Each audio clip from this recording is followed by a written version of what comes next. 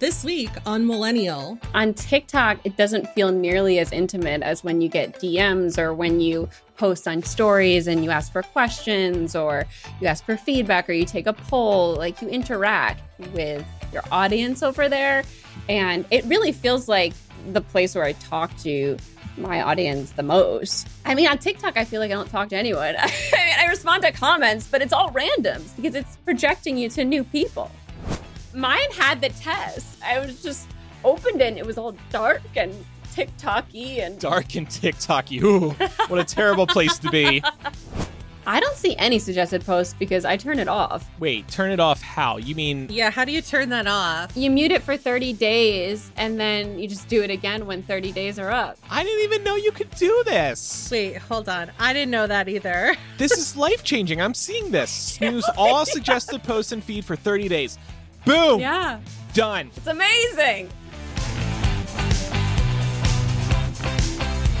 Welcome to Millennial, the home of pretend adulting and real talk. This week, the real talk is all about social media. I'm Andrew. And I'm Pamela. Pam, we have two friends with us today. We do. I'm so excited to have them on. Yeah, first of all, our social media manager, Chloe, is back. Welcome back, Chloe. Hi, friends. Thanks for having me. Pulling the double duty this week. I'm officially designating you Laura's substitute. Hell yeah.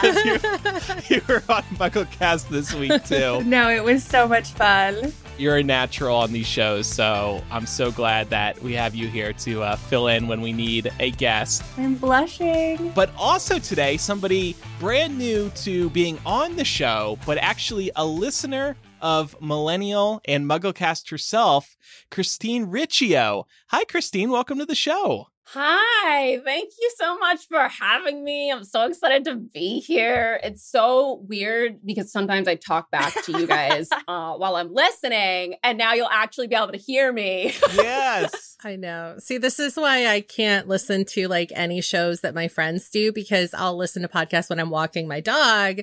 And then I just start talking back to myself. I do the same thing. So my neighbors think I'm crazy. It's fine. It's totally normal. You know what? Lean into it. It's like when I'm like out in public listening to a podcast and I just start laughing out loud. I used to be like, oh, people must think that this looks weird. But now I just don't care. Like, whatever. It's so normal nowadays. I just embrace that. On the treadmill, too. Like, if you're at the gym, just like laughing on the treadmill. Or on a plane. Like, it's always happening on a plane. Yes. I'm always reading a book that like makes me cry hysterically on a plane. And I'm just... Sometimes I'm writing on the plane, too. And you always know when people are like looking over your shoulders, see what you're writing. You're just like, please leave me alone. You're reading smut and they're looking at you. Well, that I could do with a straight face on public transportation, you know, because I'm an old pro. But oh, yeah. Of course. Editing on a plane, though, like when you're editing a video on a plane and you're just like editing your face for hours and the next person's looking, and it's like, oh, I have to do this for work. Yeah. Don't look at me. I'm spying on everybody on the plane. I don't care. I'm would. Bored. I'm not even surprised. Nosy motherfucker. I'm looking at their emails. I'm looking at their texts. And I mean, look, everybody's doing it. Whatever. Unsurprising from the man who has admitted to putting his ear up to the door at the hotel. I think it's so awkward to watch like sexy movies in planes. Like anytime like a sexy scene comes up and you're just like, oh God, like you want to watch, but you're like, no. Or I've been like playing on Hinge on a plane too, and that's always embarrassing. I'm like, wait, what am I doing? What if the person's like across from you? Maybe you could turn to your neighbor and ask, be like, what do you think about this guy? I would do that. I would totally do that. Oh my God, never. I have a hood on. So Christine is the author of the YA novel Again But Better, and another novel, Better Together. Both have been published in recent years. You're also a YouTuber. You're an Instagrammer. You're a TikToker. You're everywhere. I didn't even know how to introduce you. You just like do everything, and there's unique content on everything, it seems like. So how do you tell people what you do?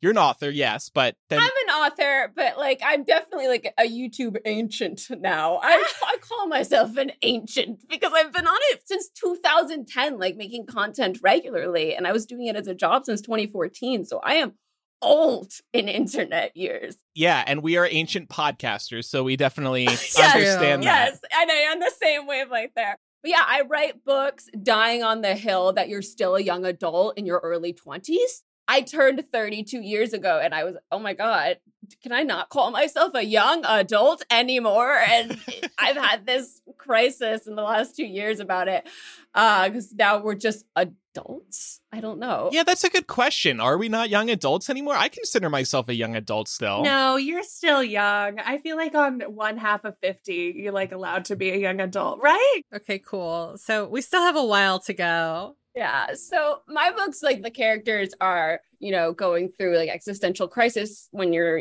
when you get out of college, or like the finding yourself in your early 20s when you're still in college and all that. And my next book, like the lead character is 23 and I can't say it because it's too old to be young adult, but I want her to be that age. I actually have a question for you. What constitutes the difference between young adult and new adult? Because I don't think it's just like sex scenes, right? No. I mean, honestly, have you read Sarah J. Maas? Yes. And I'm shocked that she was a young adult for the longest time because she really should have been, not there. Yes, but I loved it. Like, of course. The voiciness of a book kind of used to constitute it as young adult, and how fast things happen. Now that all romance novels are very voicey, so I have more and more kind of pushed against that idea that it has to be, I don't know, more sophisticated to be considered adult, because I like novels that are very voicey and in your head and all that stuff. And it's the age of the characters. So like technically they want it to be 18, but more and more, I think the audience of YA wants stuff in your early 20s. That's what I was looking for when I was reading YA. And that's why I was like, that's my character has to be 20. I'm not going any younger because that's missing from this area of the bookstore. That's my writing section. YouTube, I do book content, and I did comedy content and writing content. Your work and Chloe's work is exactly why we wanted to have both of you on today, because there's been a lot of developments with Instagram and Facebook and TikTok in recent weeks. I've been chomping at the bit to discuss this, but we wanted to wait to have you two on. So now we're going to do it. And then in addition to talking about these changes, we're going to be talking about how they affect creators and social media managers and the average user. So that's really the focus of today's episode, just to catch everybody up. In recent months, Instagram users have become increasingly aggravated at changes that they've been making to the feed. There's been less and less of your friends, more and more ads, more we think you'd like type posts, suggested posts that are decided by the algorithm, and worst of all, way too much video. And Instagram was also testing a new version of the feed in which each photo would be full screen as you scrolled, and the people who were in this test absolutely hated it. All of this is coming as Instagram is trying to compete with TikTok's ever-growing place in pop culture. They are clearly dominant right now. Everybody talks about TikToks. Nobody's talking about Instagram Reels. Instagram is like, oh crap, we're in trouble. We're going to be as irrelevant as Facebook is looking. Oh, and by the way, Instagram is owned by Facebook. So it's a big problem. But of course, this is nothing new, right, Chloe? I mean, they've been copying each other forever. And we've brought it up on the show. It's disgusting. Well, okay, I'm going to push back on the disgusting thing, because I think that it makes total sense that social media apps are all copying each other. I mean, Facebook copied MySpace. If you want to go all the way back, you know what I mean? But yeah, Instagram has basically become a culmination of all the other apps. I think it's probably the worst offender, right? It's taken stories from Snapchat. Now it's taken Reels from TikTok. And they just desperately are trying to be the one-stop shop. And I think people are not talking about that enough. They want people to stay on Instagram and get everything that they would get on the other apps on Instagram. But I mean, all of these apps do it. Twitter copied Clubhouse, if y'all remember that really short-lived, really popular app. Yes. Twitter did it with Spaces. It keeps going. Discord did it. Spotify did it. They're all taking each other's features. And that's why I think it's disgusting. It's just these people at these social media companies, they're paid huge bucks. And what do? They just rip each other off. It's lazy. And I get it, but I'm just so disappointed that these apps aren't trying to be their own thing. Well, I also just think it does not help to push the narrative that you're suggesting, based on the fact that we tend to adapt based on what we're given. So if everybody decided never to post reels on Instagram, and there's more to that specifically, like, if you're looking to like make money, for example, it's much more lucrative to go and do reels on Instagram, even if you're just like uploading a TikTok on there, because the payout is a little bit better. But the point is that we none of us decide collectively to just like not use these things. We all just do it. Sure. So if we're doing that, then of course they're going to keep reinventing the wheel, so to speak. I was so happy when Instagram adopted stories from Snapchat because I really didn't like Snapchat. So valid. I was like, now it's all in one place. It's really easy. Well, I think a lot of people forget that Instagram stories were like, people were like, oh, why are they doing this? We kind of had a similar sentiment to like, oh, they're copying. But now we kind of love them and people are really into Instagram stories. I was cheering for them to murder Snapchat. Oh, that's so funny. Snapchat is still very popular. Is it the biggest social media network? No, but people like that it's private, which Instagram, sure, you can DM people images, but it's just way easier to do it in Snapchat, partly because when you open the app, it opens straight to the camera. That's a huge difference that Instagram has yet to copy. All these changes that Instagram has been making came to a head a few weeks ago when the Kardashians reshared posts that begged the app to, quote, make Instagram again. While most people who saw the post by the Kardashians would agree with the simple statement, in light of all the recent changes, the Kardashians had bigger reasons to beg Instagram to revert all the changes. A large part of their social media income, and maybe income outside of social media, depends on all of their followers seeing these posts. And if Instagram is making constant changes to the algorithm, it's hard to guarantee that a certain number of people are going to be seeing their posts. So while the Kardashian post, a lot of people would agree with it, I would just encourage everybody to not think that, you know, Kim and Kylie and whoever else shared it, we're just like, oh, I just miss seeing all the pictures. No, they don't give a shit. No. But they did make them change it back. So Right. Yes, it did work. I'm happy with that. Mine had the test. Like mine No. switched completely. I gasped so loud and like yelled no. It was at Comic-Con when I was posting all sorts of stuff and I was just opened it and it was all dark and TikTok-y and Dark and it was- TikTok-y. Ooh, what a scared terrible me. place to be. Just imagining you thinking you had opened the wrong app. Like, I meant to open Instagram. What happened? Oh, shit. Because you couldn't like see a feed. It was just one thing at a time. Wow. Yeah. No, Not thank you. cool. No, thank you. No, it did change back, and I was like, Yeah, well, even Instagram admitted people started using the app less if they were in that test. So we knew we had to get rid of it. Like, they really screwed that one up. But this hurts more than just the Kardashians, right, Chloe? It barely hurts the Kardashians. Like they, True. like, come on, they all have their own businesses, and like social media definitely launched all of their businesses and their careers. Like I will absolutely credit. They don't necessarily need it anymore. Like they're not.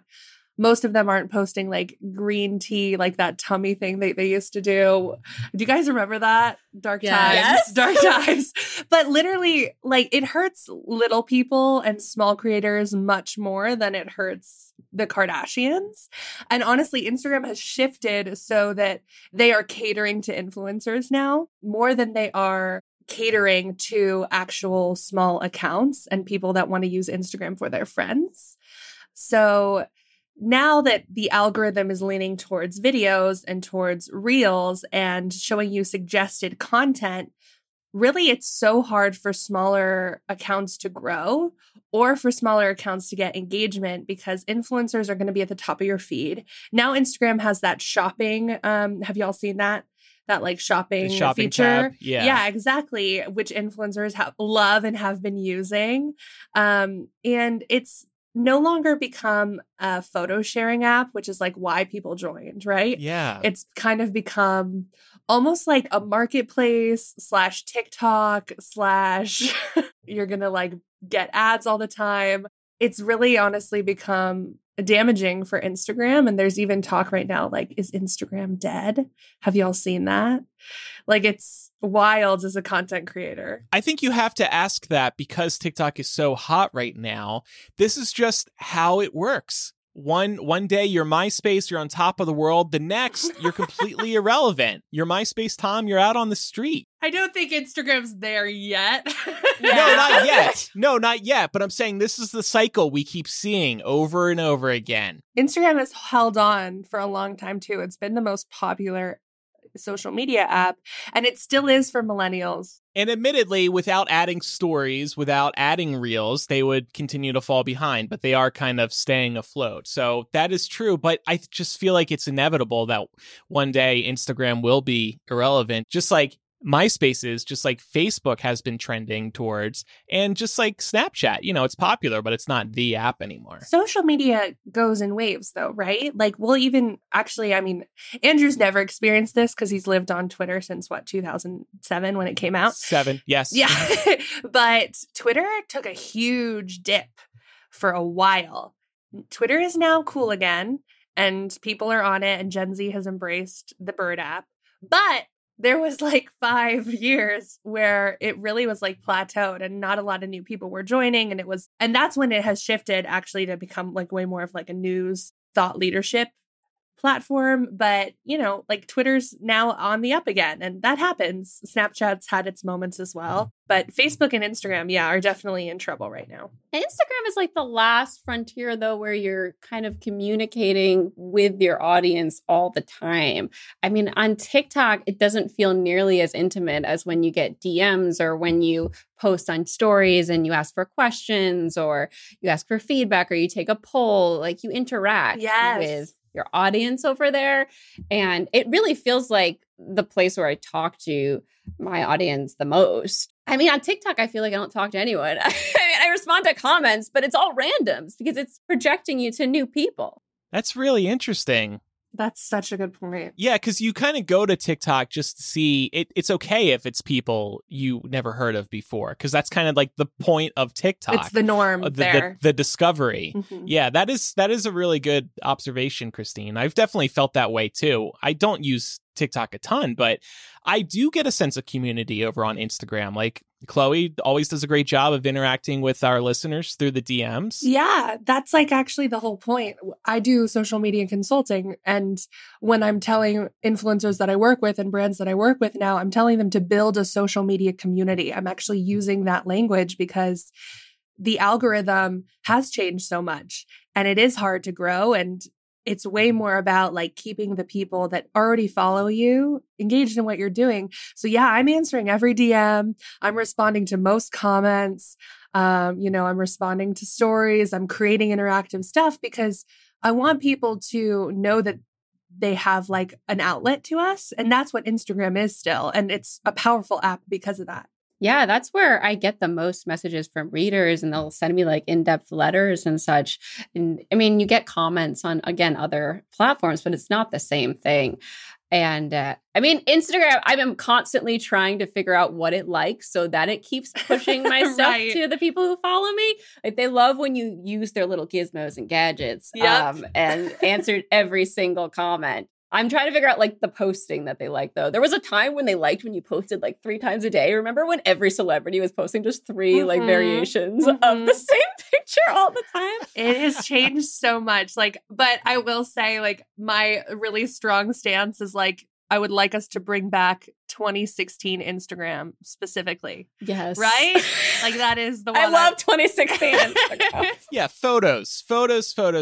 That's really... Stories were there too, yeah. We've said this on the show over the years. Instagram felt like a happy place. You see photos of your friends, and now I'm not a video person on social media apps. I've never liked watching videos. I like listening to music, watching TV, being out on the street, just walking around and quickly flicking through photos. Video requires you to stop what you're doing and focus on that video. And I hate it for that reason. I don't even like when people send me videos. I literally put in the doc, Andrew is annoying. And just for that note, I did not send you a TikTok that I saw today and thought of you immediately when I saw it. So I send him anyway, Pam. Don't send me video. Fuck it, send him anyway. But I'm just like, I'm withholding the gold out of spite. I have to like clear time in my day to watch TikToks. Send them to me, Pam, and be like, doesn't this make you think of Andrew? Screw him. We won't send it. I should just start tweeting them. Like, I'll just have like a Twitter thread and be like, hey, millennial listeners, doesn't this make you think of Andrew? TikToks that Andrew won't watch. And then just have a thread. And then I'll get to that thread whenever I'm bored. But like people send me in the middle of the day a TikTok and I'm editing. I have to stop my editing flow. And you don't need to stop right then, Andrew. You can look at it later. But then I'll forget. I got to mark the messages on Red or I'm going to forget. And then don't open your text messages. Oh my God. Okay. Don't open. Then the notification's there. Right. For later. He's making it so effing complicated. The drama of not watching a video is... All right. Let me think about all this. Maybe I can evolve on this matter. I'm a hypocrite though, because I'll send Pat. I'll load him up with like 5 TikToks in his iMessage thread. You're already watching TikTok. What? Shut up. I'm gonna start sending Pat TikToks. Love him. Yeah, please. He can be my TikTok assistant. He can like vet every TikTok. Like, is this worth Andrew's time? Is this worth Andrew's time? Oh my God. They're so short. Except when they're not. Anyway, Meta, who owns Facebook and Instagram, they were initially resisting the calls to, quote, keep Instagram, or make Instagram again. Meta CEO Mark Zuckerberg and Instagram head Adam Mosseri even doubled down on the recent changes they've been making, saying that more video and suggested posts would be coming. Zuckerberg said that recommended posts and accounts in feeds currently account for about 15% of what you see when you browse Facebook, and an even higher percentage on Instagram. By the end of 2023, that figure will be around 30%. So while they initially resisted calls for changes and promised that they're actually going to give us more of what we don't like, but after a few more days of continued pressure, they did backtrack for now. The full screen test was shut down. Christine was very happy about that. And the number of videos and related posts was promised to be wound back. But again, for now, because they still are fighting with TikTok and they got to figure this out. So they're going to get back up to that 30% stat at some point. The way they fight TikTok, though, is by going back to what they were a few years ago. Because that's what people want. We want like this vintage Instagram, right? But it's true. Like that's how they fight it. They make Instagram what it originally was, allow TikTok to continue to be what it is, and have it totally be separate apps. Like, I don't know why Instagram is desperately trying to be the trendsetter that TikTok is, because they're never going to be, and there's no way for them to be on that platform. So just allow what worked before to happen again.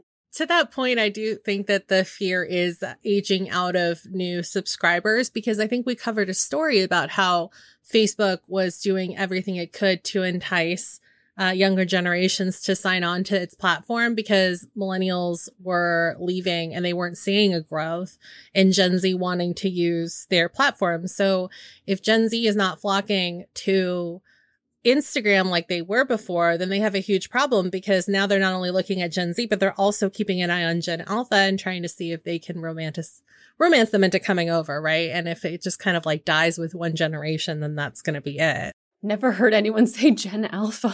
That's the next one, right, Chloe? Yeah. Okay. That was new to me too. Okay. I did I get it right though? Because now I'm like second guessing. Okay. 6, 7. I think the oldest Gen Alphas are like 6 or 7. Right. But that's why you see things like Instagram being like, oh, we're going to launch Instagram Kids, because they're already trying to indoctrinate them into the platform. Right. Well, there's already a Facebook Messenger Kids. Right. Well, I think it's smart because those kids are already on the apps. You're not going to stop them from going on them. So you might as well make it at least a safer place. Like, I was exposed to the internet. I don't want to see the dark web, but like maybe the gray web. Like I was reading like smutty fan fiction at 11. Like should not have been doing that, but I was. And like, that's a problem, I think. Yeah, but I think Pam's still right, though. Like, yes, that is a good point, Chloe. But also, I'll use one of Laura's favorite phrases. Two things can be true.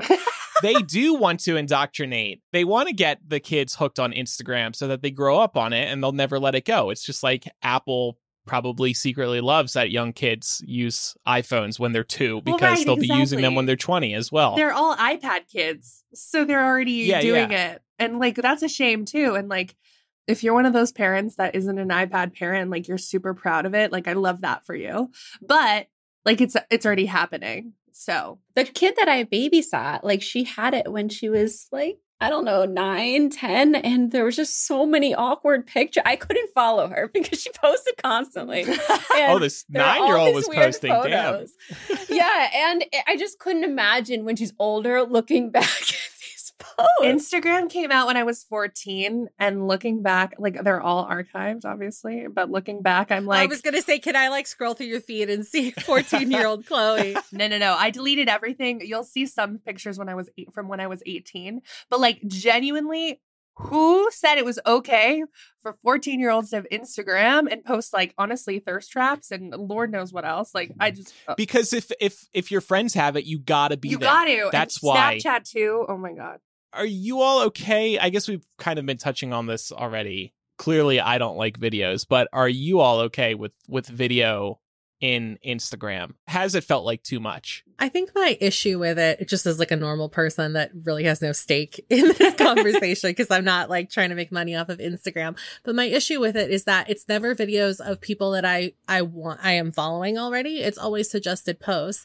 And I know you have this point about liking suggested posts in here. And I think the problem with what Instagram is trying to do is that they didn't inherently train us to like posts from people that we are not following already. It's not commonplace to do that. So it feels a little weird. It feels a little taboo. It's like, I don't know this person. And also if you're thinking, I want to train my algorithm, maybe you don't want to like a post from somebody that you don't follow so that you hopefully get to see more posts from people you do follow. And in contrast with TikTok, it was inherently ingrained into everybody that this was a community app. You do more, like I am on my For You page more than I'm on my follow page on TikTok. And I think that's by design. So you're constantly liking things from strangers and it's not a big deal. It doesn't feel weird. Definitely. I feel like even the people who follow me, when I post a video, it's harder to get them to like the post. I just don't think you're as programmed on Instagram to like it. You just kind of swipe because you know it videos from TikTok. And a lot of times you just swipe. But what I don't like from the videos on Instagram is once you watch one, I feel like all it shows you are videos. Yeah. And they're all on loud. So it's just constant sound. Yeah. And I have some friends too that are not on TikTok really. And it's so funny because they'll send me reels from Instagram. It'll be TikToks I saw months ago. And I'm it's like, always like that. That's so funny. And I feel bad always being like, I already saw that, you know? So I'll like call throw them the bone out. every once in a while. Call them out. No. It's always like my mom. Oh no, it's not my mom. It's just that, you know, as you get older, you stop being in touch with like pop culture and that's perfectly normal. Pam, I have so many feelings about this. Can't relate. My whole life is pop culture. Like my job is literally pop culture. So I don't know that life, but there is like 3 or 4 people I know that are like so gung-ho about not getting TikTok. They're like, based on my principles, I'm not going to get TikTok.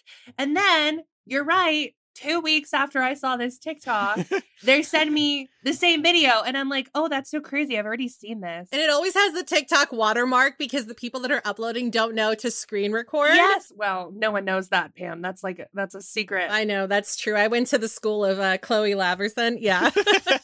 And I think, Christine, you said like video, there's so much video and you watch one and then it's a lot more video.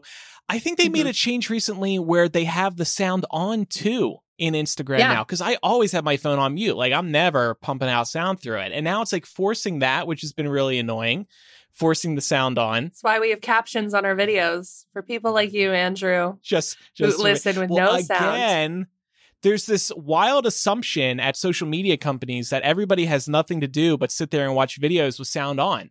That's not true. And that's why captioning is so popular.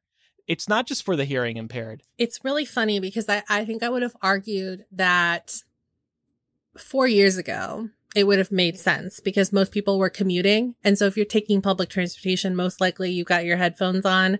It's not that big of a deal to be listening to a video because you're already trying to waste time while you get to where you're going.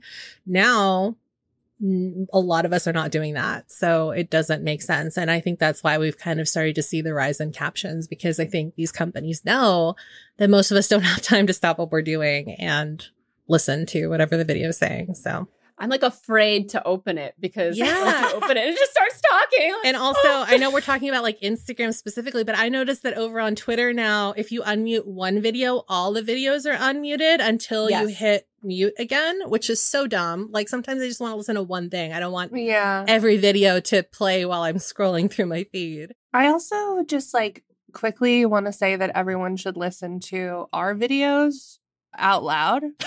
Please. And please like our videos. They're very funny and they don't hit as hard when you can't hear Andrew. So yeah. Just me? Okay, you're giving me way too much credit. No, I just said your name. I could say Pam's name. Okay, good. Yes. I don't think any videos that have like any comedy in them hit hard at all without the sound. Yeah. And it's so Yeah. I mean, stories are different. You can watch them with captions on, but a video, if it's anything that you put together and didn't just, it's not just like an announcement, you need to hear the sound. Catherine said in our Discord, I don't know how we accepted auto-playing videos as a society. The thing is, Catherine, we were forced into it because publishers, advertisers love that auto-playing video because they can throw a million ads in it, whether you're actually watching that video or not. That's why we've been forced into auto-playing videos. I think you can say this now, but I didn't Hypable get like a tiny little bit of kickback back from auto-playing videos, like for ads and stuff? Well, we had ads, in those auto-playing. Yeah, because like if the video runs, like even if it's on mute, it still kind of like gives you a little something. Oh, hell yeah, we're getting advertising revenue from that. Yeah, that's why you go to any website, news websites in particular, and you see those auto-playing videos. It's because the publisher's getting paid for those ads, whether or not you're staring at it, whether or not the sound is on. Doesn't matter if the sound's on. Hypable's still alive. The site still has auto-playing videos with ads. I would like that to stay live so that my archive can live on. Well, that's the thing. Like, we have the ads and the site can stay live because it is still generating money. It's making thousands of dollars a day. I'm actually living on a yacht right now, thanks to that. No, I'm kidding. I'm kidding. Just kidding. I know. So it's been a few weeks now since Instagram promised they would roll back their changes. Are we here seeing actual changes, the changes that they promised?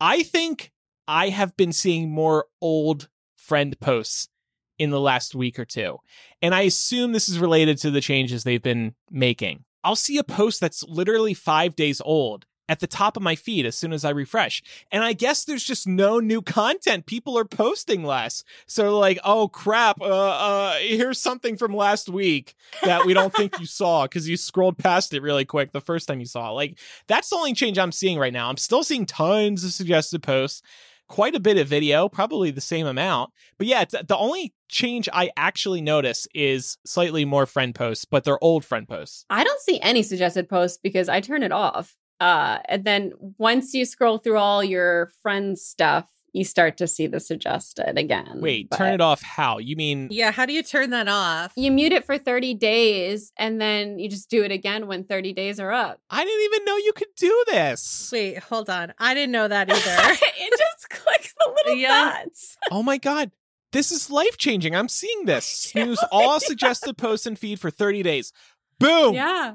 Done. It's amazing. Done. I guess it's on me that you didn't know about that. Sorry. In terms of like being a creator though, and changes, I haven't seen anything change since it all of a sudden the engagement dropped so drastically from at like the very beginning of the year. All of a sudden, Instagram, the last frontier that I didn't worry about the algorithm on, all of a sudden hated me if I didn't post videos. And it's just another job to be like to add on is you have to be creating video to stay relevant on Instagram. And this is why being an online creator is so stressful, whether it's you're a YouTuber, a TikToker, it's like you always have to stay abreast of the latest changes. And if you fall behind, you're going to be irrelevant. It's just like running a website too, because Google is always changing their algorithms when it comes to search. And web publishers are affected by the social media algorithms too, because Facebook used to be an amazing place for publishers to share links to their content. It would bring in a ton of traffic, but that hasn't been the case in like 5-6 years. It's all very stressful. But this all leads us into the next part of this discussion. We want to talk about how the changes are affecting creators and social media managers. Yeah, Christine, you touched on this a little bit. How do you find yourself adapting to all of the changes? Like, is it really stressful for you to continue to do that as somebody that is a smaller creator? Like, you're just basically managing your own brand, right? Yes. As any creator, like on YouTube, when you're a YouTuber, you're doing multiple jobs because, you know, you're scripting, you're filming, you're editing, just like any freelance job. You're doing like 50 things. And then you have to do that now on every app to be relevant. You can't just do YouTube. You always had to do like Twitter and Instagram and YouTube. And now you have to do TikTok.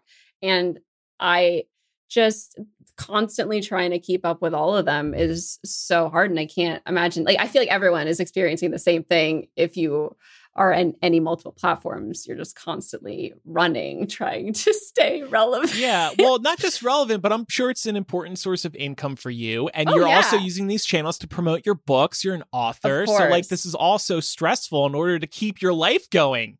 Yeah. So adding it to the author thing, because I wanted to be a writer this whole time. And I've been going through an existential crisis about not being able to post constantly on those socials for 2 years now. And when my second book came out, I hadn't been able to post as much. As soon as I handed it in, I was like, okay, I gotta get on TikTok. What's TikTok? And every day I was like, okay, you have to spend 10 minutes on TikTok so you can figure this out. Like, what kind of content is doing well on there? What's trending? I still, when I'm not writing, I had to go dark this past month because I have a deadline September 1st. And so I'd have no idea what's trending. But as soon as I hand it in, I have to go full influencer to keep everything going. Because when you leave, the algorithm kind of says like, fuck you, bye.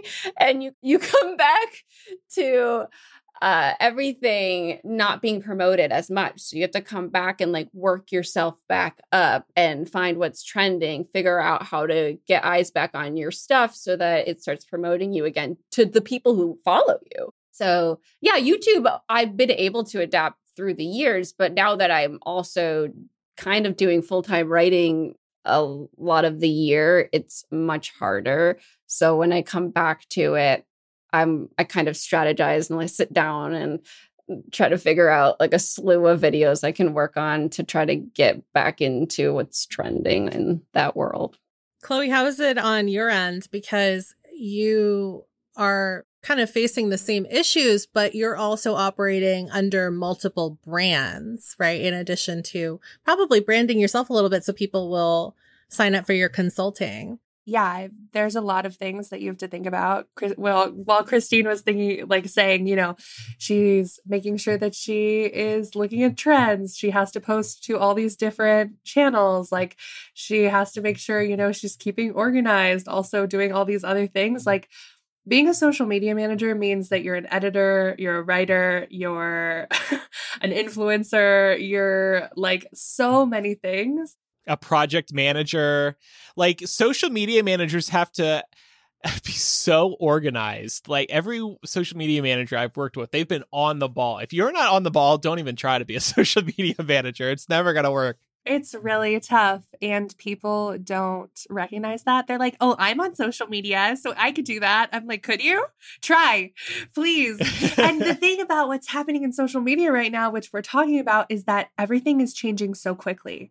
Like, you have to know what trends are happening. Like, honestly, trends, especially on TikTok, change every 3 days, I'd argue. Fast. Yeah, so quickly. So if you're not getting in on that right then, then sorry, it's not going to do well because you're late to the game. The algorithms are changing all the time. Instagram's algorithm has been changing, it feels like, every 2 to 3 weeks. So you have to shift your strategy. You also have to be thinking about your audiences specifically, right? So like millennials audience is slightly different than MuggleCast. And I work for a large nonprofit that has like, over 100,000 followers across social channels. And like all of our audiences are so different. So you have to like put a bunch of different hats on while you're doing social media. So honestly, if you're not like adapting doing social media, you're doing something wrong. And the other thing I'll say is like a lot of people come into social media and they have like one viral post because they got lucky. And then they start doing it full time and they realize that it is such a hard job to do. And also the other thing is like with social media and content creation and like I'm like my own brand, obviously. I like do some influencer stuff and I manage all these other brands. And I'm constantly working. I never have an escape. Like my phone is my work. So there's also this like never ending cycle of, okay, well, if I'm watching a TikTok and then I realize, oh, that's a great trend to use for millennial, let me send that to Pam. Right. Like y'all get messages from me at all times because like it just pops in my head and I can't, put it down. So I think that I know, I'm sure Andrew feels this way too. Like being in media, we kind of operate in a similar way.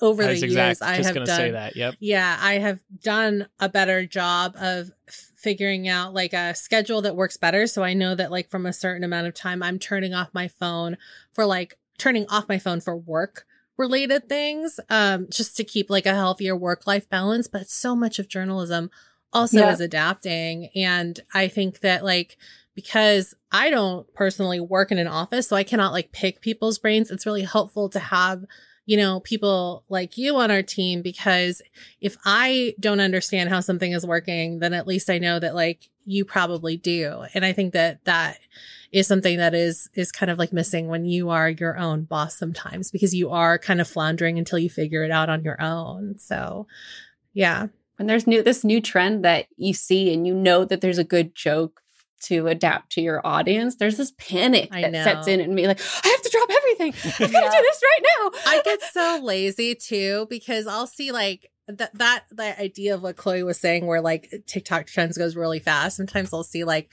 stitches that are really popping off, for example. And I think like I have a good answer for that, but I'm so lazy. I don't want to do it, so that I don't. But then like 2 weeks later, I'm just thinking like I should have just done it, because like that would be so good. So I totally feel that. And this is not even like my full, like social media is not my full-time job. So I feel like the panic would set in more if it were. I'm wondering for the both of you, if you've specifically heard from I use the word audience, but I guess the better word is communities.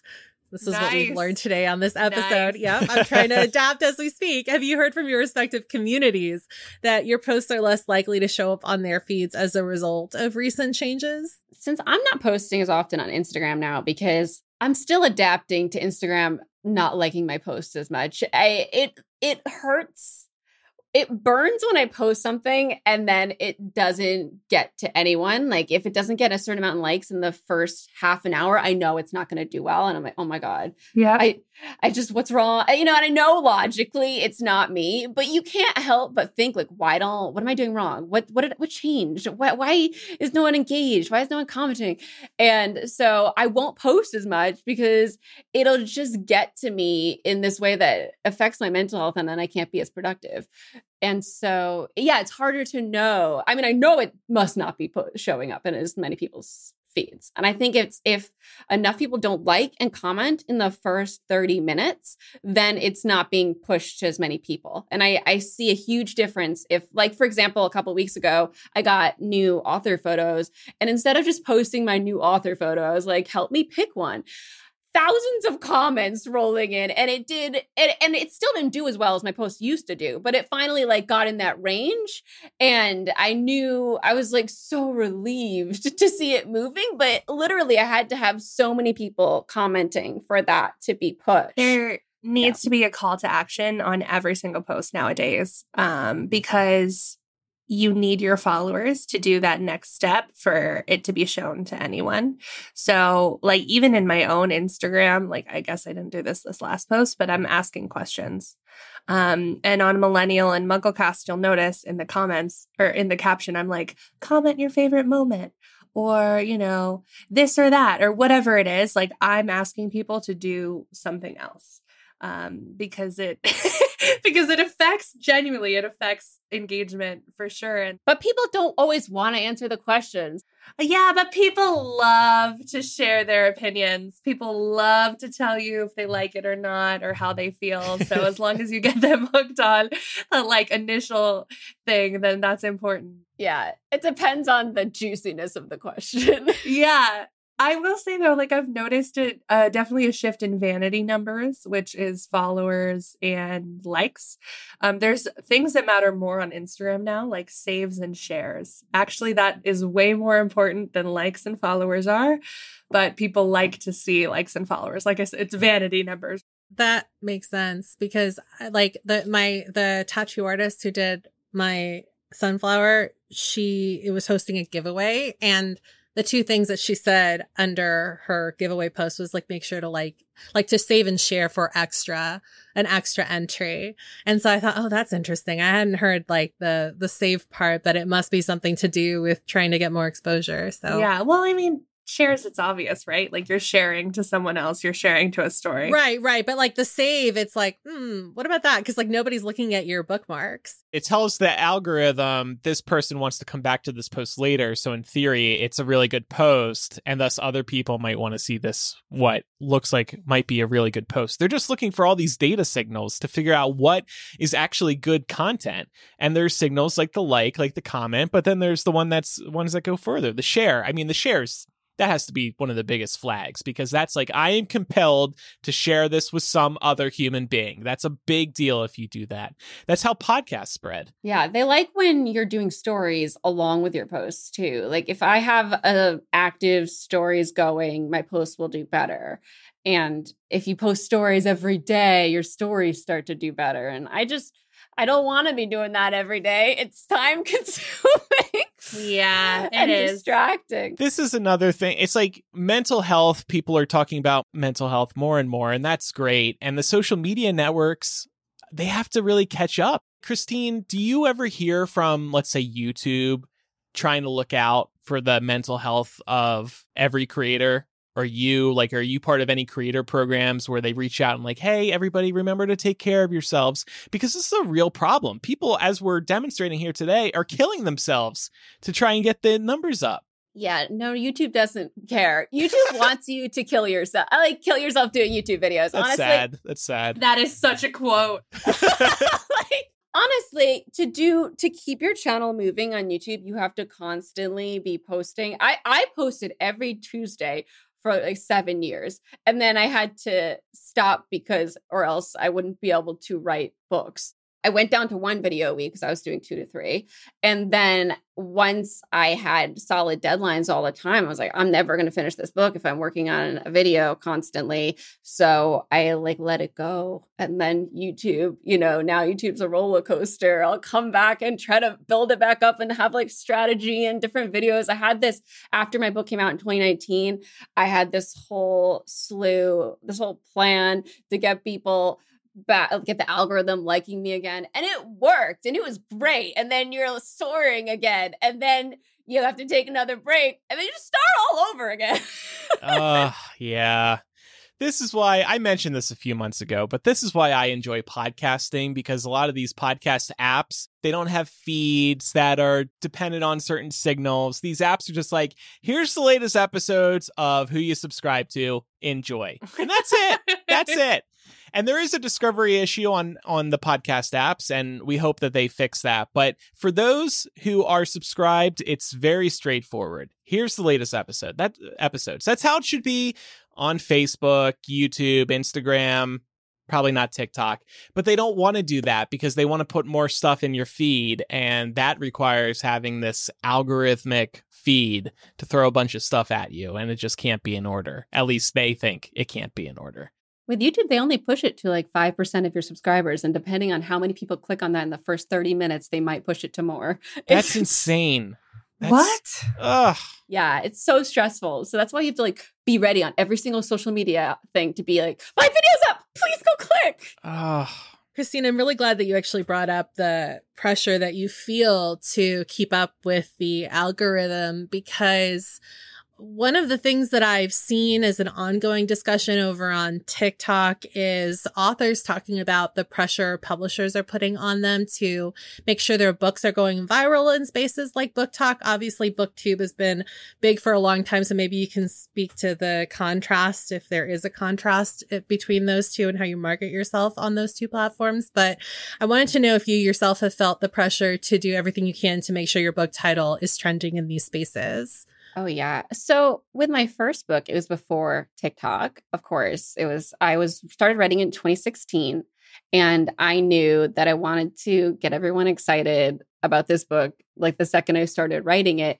So I documented the whole journey. I did like the writing chronicles, the book writing chronicles with like Steinmei, and it was so much fun to be able to vent about the book writing process and share the whole thing with my audience. And by the time the book came out, everyone was really invested in the story since I've been talking about it for so long, so excitedly. So that was really easy to promote because I was already full-time YouTubing, and I had so long to write the book, because your first book, you can take as long as you want, like until, you work on it until you're ready to go on. So you're ready to find an agent, you query, you find the agent, and the agent works on it with you. Usually you do some edits with them before you go on submission.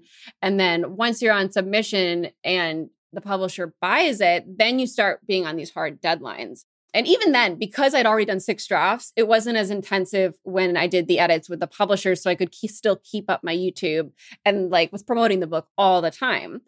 And then we did a book tour, and it was all great and dandy. And my YouTube channel was super healthy because I was constantly posting, and my Instagram was super healthy. I was posting I posted a picture on Instagram like every day for 3 years. Wow. Like from 2016, 2017, 2018, I was posting all the time. And if I didn't have a picture to post, I'd post like a throwback. Remember Throwback Thursdays? They're gone. That's true. They are gone. No, not for us. Not for us. Oh, our followers love the nostalgia. Yeah. I love it too. Yeah. I have so much fun with those posts, but nowadays, like you can't bank on any of that doing well.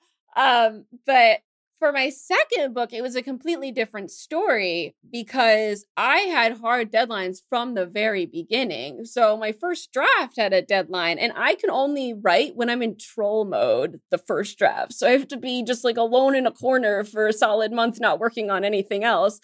And if I have to get it done in a short period of time. Because for Again But Better, every night I'd write for an hour, and then the rest of the day would be YouTube. And I took a whole, 6 months to write it.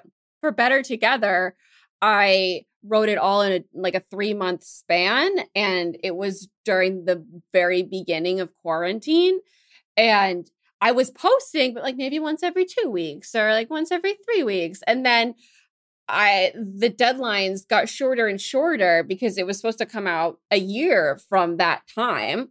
And I was posting videos less and less. And I didn't even know what TikTok was yet because I was too busy writing. And that's where I needed to be. That's where everyone was headed during pandemic times.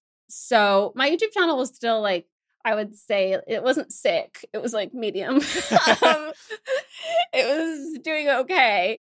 Once it came out, it did okay, but it was like I wasn't going on book tour because pandemic, we couldn't go anywhere. It was a completely different thing because I was reaching the same audience that I always reach. So they had already pre-ordered the book. I didn't get to go places and be like, hey, here's my book. Like, look, I'm doing an event here, and bring in the random people who maybe wouldn't have seen it. And all the events were live on, the internet, but I could only promote it to so many people. And because all my promotion did so well the first time around, my publisher thought that it was going to be the same deal. Like I would be able to reach as many people as last time, but because my socials weren't as healthy and I couldn't be on there all the time because I was full-time writing, it wasn't the same.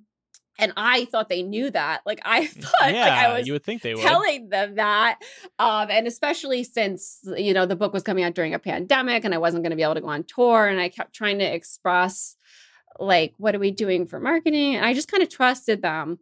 And I guess they don't realize that, like, I have to be able to full-time YouTube to keep that healthy and to keep the audience as big and the algorithm sending it out to us, such as like everyone that subscribes and all that stuff. So I'm kind of like, I'm re-strategizing for the next book so that, like, if they are depending on me solely, I'll be ready. You're ready this time. Yeah, that's really smart. And good for you for, like, dealing with that. Like, I would think too that would be a publisher thing, not a you thing. Well, I mean, I'm kind of surprised, but I'm also not, because I also know somebody else who writes, and I saw them in the process of getting ready to publish their next book.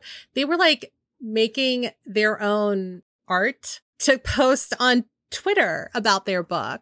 It's like a virtual postcard that says, like, here's the name of my book, it's coming out, and like all this stuff. And I'm just thinking to myself, like, you are with a major publisher. How are they not doing this? Like, you're literally asking us as, like, friends, like, oh, do you guys like the colors of these? Or do you think I should go with this? And it's just bananas to me that, publishers wouldn't help you more and, like, hold your hand. But on the flip side, like, with somebody like you who already comes with a bit of a built-in audience, it is interesting that they, like, not that they shouldn't, but that they put so much faith in that they feel like they don't need to do anything at all, because I'm sure it would be nice to have some help. Oh my God. Well, that's the thing. I need to, so especially being on the internet so long, after a while, my audience started as middle schoolers, and a lot of them are in college now. So it's a different audience. So many of them will tell me, like, oh my God, I've been watching you since I was 11 or 12. And I feel very old, but I'm so thankful that they're still here. When I first got on TikTok and my first thing went, like,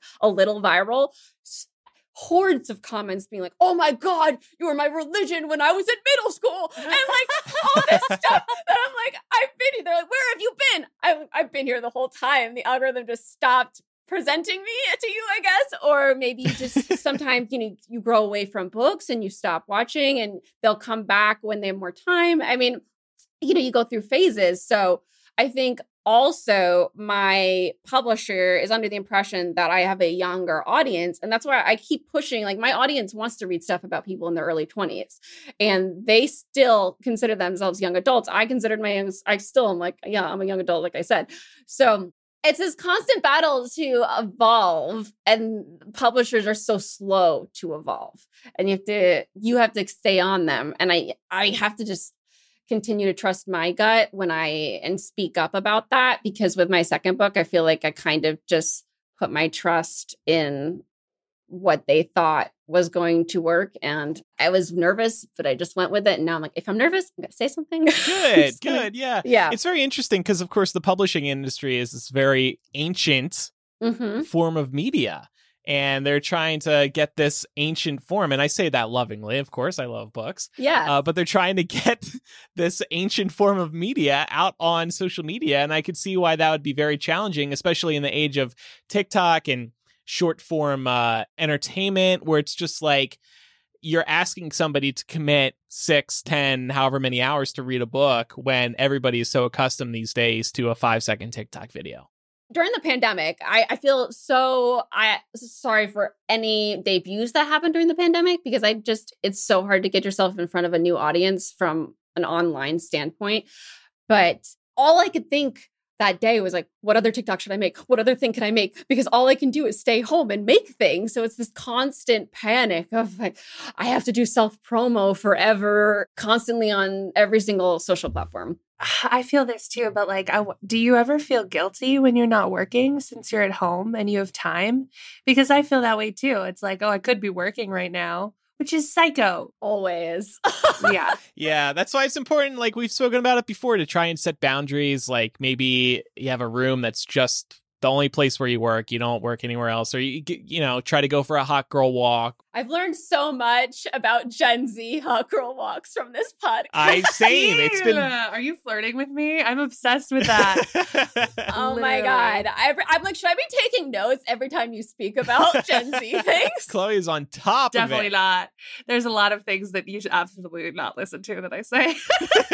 Well, Christine, you've kind of been teasing us about this upcoming book that you are currently working on. Is there anything you can actually tell us about the book that's not super hush hush? Because we don't want to get you in trouble. I feel like there's not much yet because I'm working on the first draft still, and it's not done yet. So when it's in such an early stage, I feel like anything can shift still. It's not going to have better in the title because it's so confusing that my first book's called Again But Better, and the second one's called Better Together.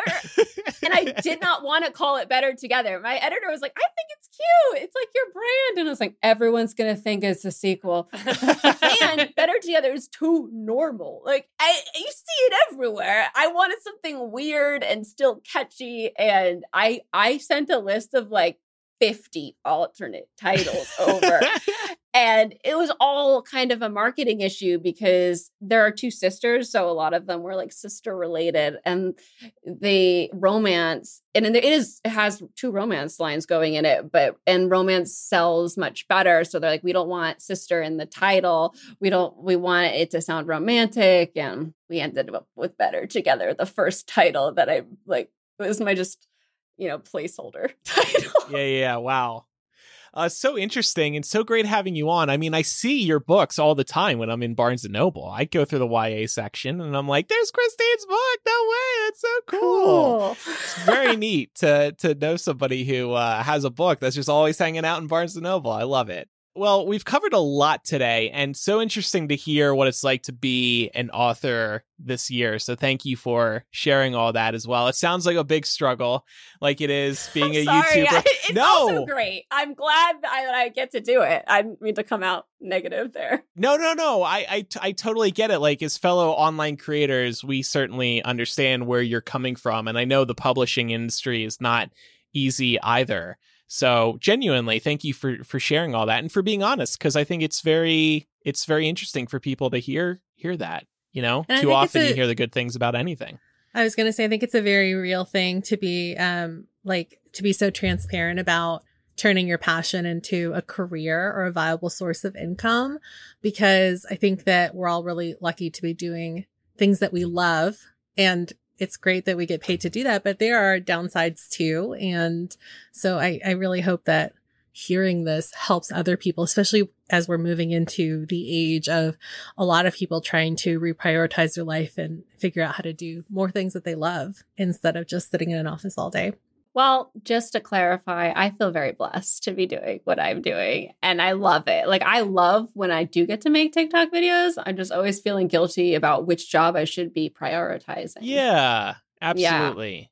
Yeah. Your books are Again But Better. That's the first one, your first book, and your second book was Better Together, just published a little over a year ago. And where else can people find you online? Well, you can find me on YouTube, Poland Bananas Books. Is Poland like the country, bananas like the fruit, books like the things you read? I'm very bad for branding. I'm different on almost every platform, I feel like. I'm Adexteen. Oh, well, no, actually everything else is Adexteen May now. So like Christine with an X, Xteen May. That's me on Instagram and Twitter and TikTok. But when Facebook was a thing, I'm like, I'm CMR Productions on Facebook. Like, I used to have like 3 different things that were completely different. But Poland Bananas Books is the weird one now. Okay. So we'll have links in our show notes so people can easily follow you and check out the books from the show notes. Too. Yeah. Oh, yeah. Chloe will be all over the tagging. Thank you for having me. Sitch. Yeah. So great to have you. Thank you for listening to the show. And actually, you support us on Patreon too, which is amazing. Of course. We really appreciate that. Christine's a real fan of the show. So we're deeply grateful. We were obsessing over one another at the top. The show is my favorite. I tell everyone about it. Oh, thank you. We appreciate that. It's so nice. And actually, Christine's going to hang around with us for After Dark today. We're going to extend the discussion that we've been having today by discussing the evolving acceptance over certain types of goods and lifestyles as the public becomes more concerned about the environment and equality, etc. Case in point, there's been a lot of talk about private jets recently and the usage of the jets by celebrities, and why are they still bragging about using them on social media.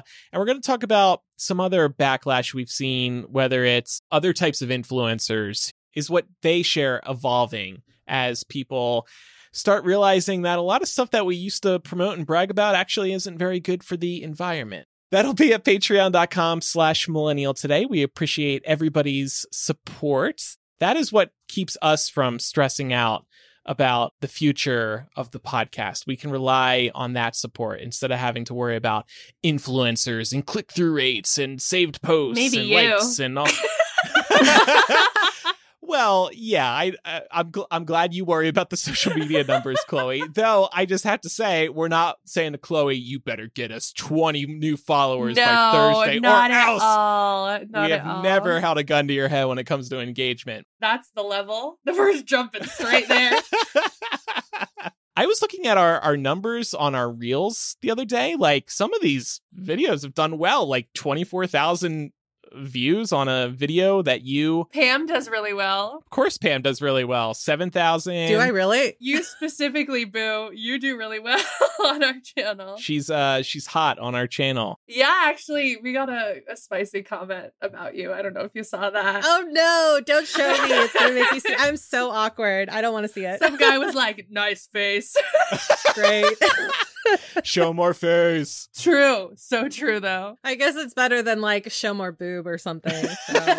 I was actually worried about with like the last TikTok that you asked me to do. I was like this, like I recorded one and I was like, this you is look too sexy. low You did. cut. So then I switched to another dress. Oh, So okay. Well, you look sexy anyway. I'm going to start showing cleavage. Please do. A really deep V. I would love to see that. Oh, yeah. Time for some recommendations. I want to recommend, this is a bit of a money-saving hack. I think I've mentioned it before, but I do it all the time, so I wanted to bring it up again. If you ever download an app and it's like, oh, hey, you want to start a free trial? You can get 2 weeks free, and you hit yes, right? And then the way that they get you is you forget to eventually cancel the trial. So I recommend canceling the trial as soon as you sign up for it. That way you don't have to worry about it later. This has probably saved me a lot of money over the years. Apple makes it very easy to cancel subscriptions. You commit to that subscription, then you go into settings on your phone and you go to subscriptions, I think, or you click your iCloud account first and then subscriptions, and then you can see what's active and then just cancel it right there. And the thing is, you'll still get that trial during the trial period. And then at the end of the trial, you just won't be paying for it. What are you laughing at, Chloe? I'm laughing so hard because all your recommendations are so effing abstract. That's good. She doesn't know what to clip for the art, Andrew. Oh. I just put in the chat, I just said, why can't he just pick a fucking movie?